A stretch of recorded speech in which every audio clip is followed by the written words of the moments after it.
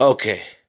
I do want to encourage people to start their own podcast using Anchor, and it's not bad. I really like it because it gives me a chance to at least push out my material, and it's a pretty decent app. And I'm hoping that everybody out there that's trying to start their own podcast would at least maybe try that app. And I do encourage y'all to do it. Thank you.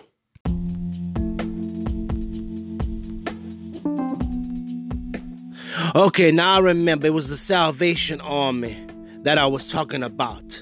But still, with being in Louisiana, even the Salvation Army wouldn't be able to help me. And usually I found out they usually help you with your medications, clothing, things like that. But because I live in Louisiana, they don't even do that.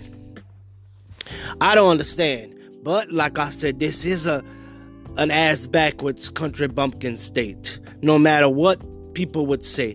But a lot of people in different states come and plop their donkey butt in Louisiana. That I don't understand. How people from up north, from the west coast, you could say east coast, they come plop or they find themselves in Louisiana, staying in Louisiana. And I've had over 20 jobs. Let's think about this.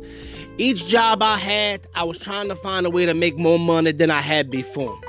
And maybe I didn't appreciate each job I had, but still in all, I was trying my best to find something, doing more with my life.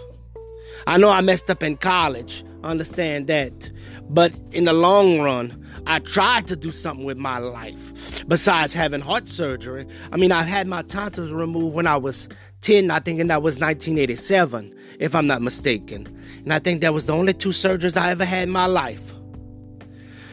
But I'm still kind of tired of fighting. My grandmother always did tell me, you got to fight for everything that's yours. And I don't understand that. I guess because no one in the world want to help you.